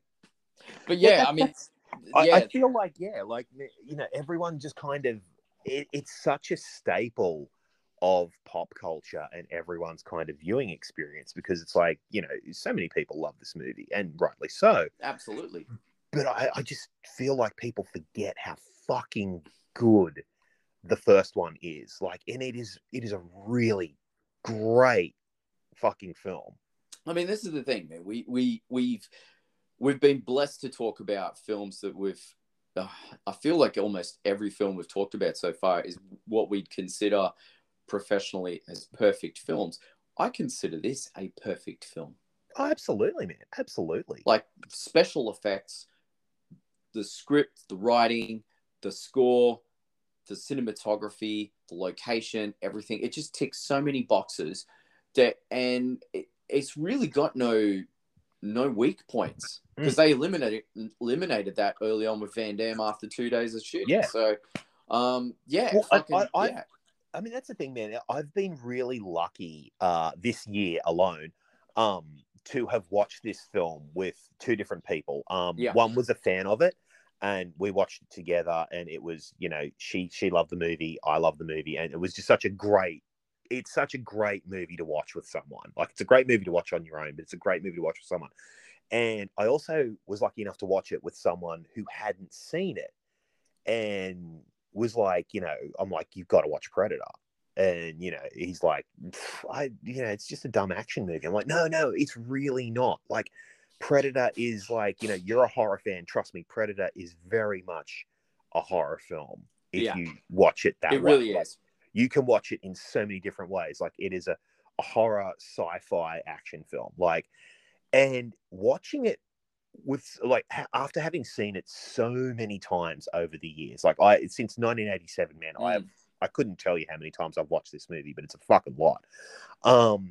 And to watch it with someone who had never seen it before, who had only seen bits and pieces of it, was really cool, because it's like, holy fuck, that is so much better than I thought it was. And I'm like, I know, right?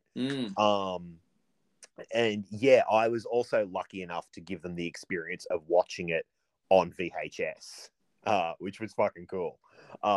So yeah, like, I mean, yeah, I think I own this movie on like every format it's been released on. It's one of those. Nice.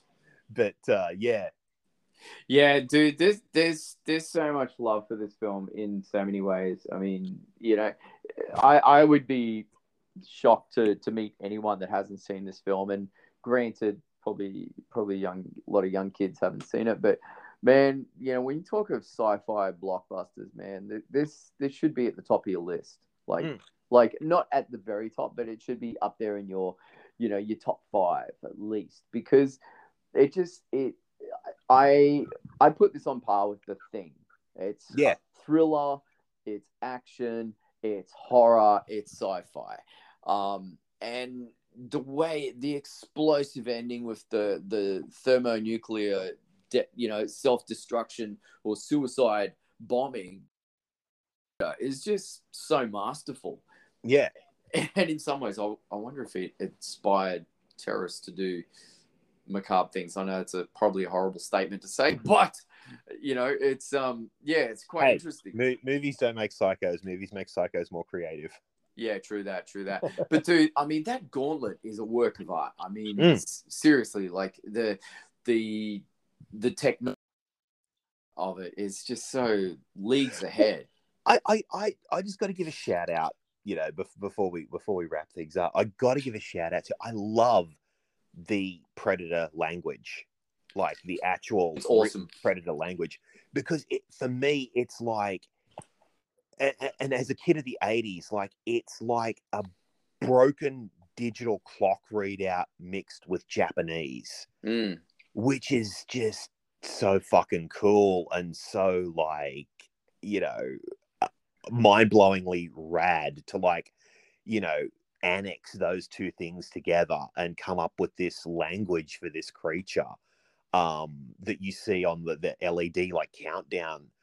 It's just so fucking cool. I love it so much. Yeah, there's a lot of love for it, and the whole suit, the Predator suit, is one of the greatest, in my opinion, special effect accomplishments of all time. Just right down to the contact lenses. That's the thing, man. It's like you look at that suit now, like you watch it on like Blu-ray or DVD or something like that, and it's like that suit still holds up. It is seamless. It's not like you don't watch it and go like, oh, that's a bad rubber monster suit from the 80s. Well, you don't think that at all. Timeless. Yeah, and the funny thing is, I recently saw a snippet of behind the scenes footage on the Stan Winston channel with Kevin Peter Hall putting on the suit, and he's a towering, imposing figure, but this thing looked huge on him, and you could tell that it was rubber. And it's just fascinating how you go from that to watching the film and you just think it's the believability is off the Richter scale. Yeah. Fuck, dude. We could go on for ages about this film, but man, do you have any sort of conclusive thoughts to add for this film?